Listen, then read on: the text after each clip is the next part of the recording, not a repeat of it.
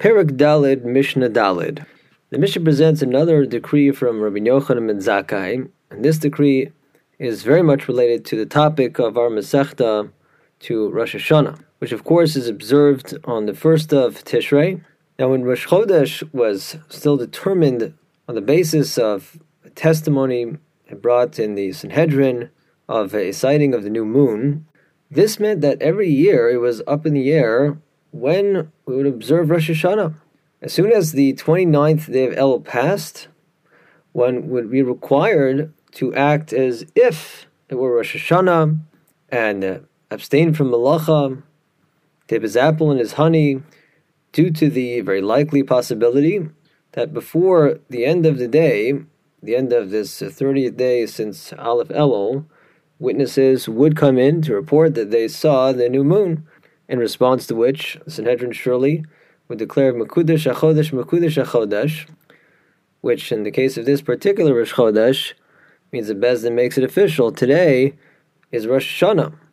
Of course, once Bezdin comes to that determination, then that means retroactively, of course, since nightfall, it was Rosh Hashanah the entire time.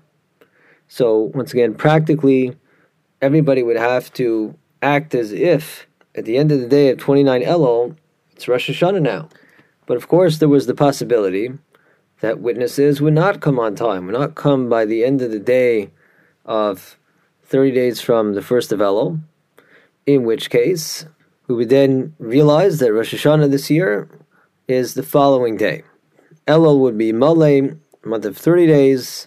Aleph Tishrei Rosh Hashanah would be the following day. Now there's another ramification of the question of whether it's Rosh Hashanah or not, aside from the obvious issue of is it Yom Tov today or not, am I allowed to do Malach, etc.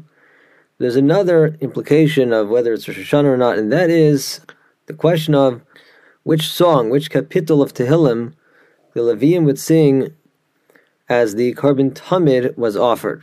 On a weekday, there's one Shir Shal Yom, whereas on a Yom Tov like Rosh Hashanah, the Leviim would sing a different Shir, selecting a different chapter of Tehillim. Now, since in practice it was uncommon for witnesses to come in and testify about the new moon right in the morning, the practice was for the Leviim to sing the regular weekday song to accompany the morning Tamid.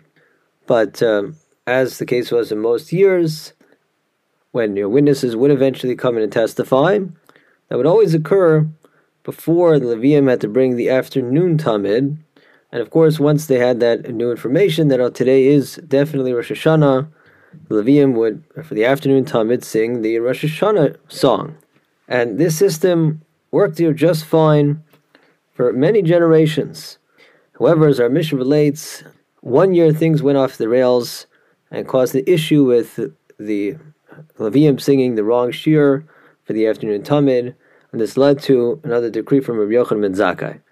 That is, as our Mishnah explains, Barishona Yimekablin Eidus HaChodesh Kol Hayom.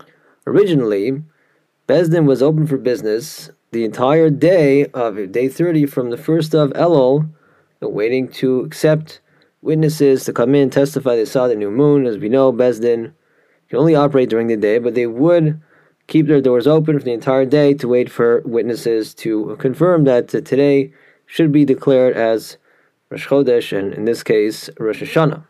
Pamachas, one time, shtahu ha'edim milavo. The witnesses were considerably delayed and only arrived after the afternoon Tamid had been offered, v'nizkakulo ha'leviim bashir.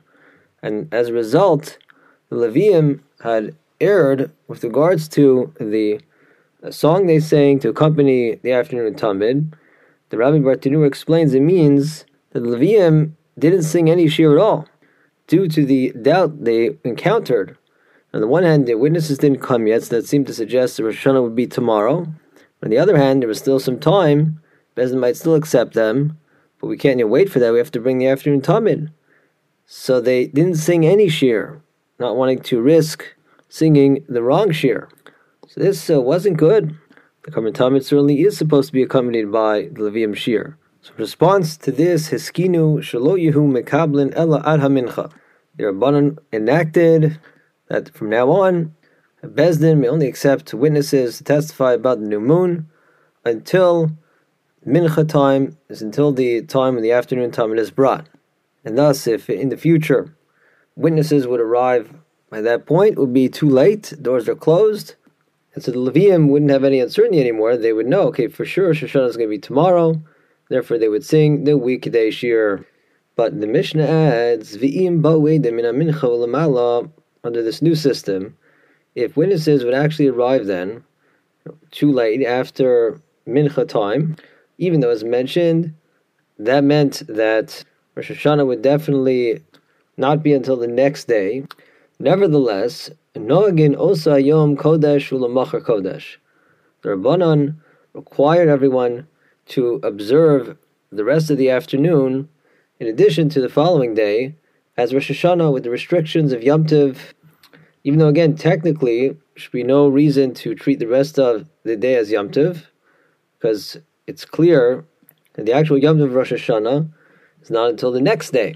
But the Rabbanan were concerned that if we would actually allow people to start doing malacha for the remainder of the day, people might walk away from that and say, wait a minute, so what was the point of keeping Yom Tov until now?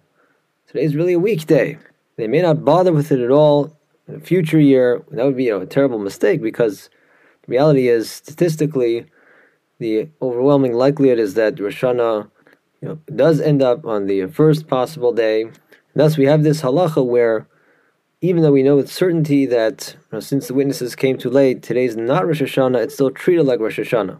The Mishnah continues, Mishachara Beis HaMikdash. Once the second Beis HaMikdash was destroyed, so that obviously an issue with the Levium not being able to sing the correct shir to accompany the afternoon Tamid was no longer relevant. Therefore, Hiskin Rabbi Yochanan ben Zakkai sheyu mekablin edus hachodesh kol hayom. The Sanhedrin was still functioning. We still had the system of Kiddush HaChodesh for a period even after Churban Bayis Sheni. Throughout that period, Yochanan ben Zakkai said, we can go back to the original deadline, that is that Bezdin is able to accept witnesses for the entire day of day 30 from the first of Elul. For once again, we no longer have any concern that if they come very late in the day, that there'll be an issue with the carbon, because we don't bring karbanos anymore, we don't have a Beis HaMikdash. Amar Rabbi Yeshua ben Karcha va'od zos hiskan Rabbi Yochanan ben Zakkai. Rabbi Yeshua ben Karcha said that Rabbi Yochanan ben Zakkai decreed the following as well: she'afilu rosh bezdin b'chol makom, that even in the event that the head of the bezdin that decides the chodesh is not where the bezdin is, that even though normally it's the rosh of the bezdin who pronounces that it's a rosh chodesh on the basis of the testimony about the new moon, but that shelo yu ha'idim holchin el makom avad, still the witnesses go to the usual place, the place of assembly of the bezdin, and they give their testimony, and if the testimony is vetted and accepted, then whichever members of the Sanhedrin are present, they're able to declare that day to be Rosh Chodesh, even though the Rosh Bezdin isn't there.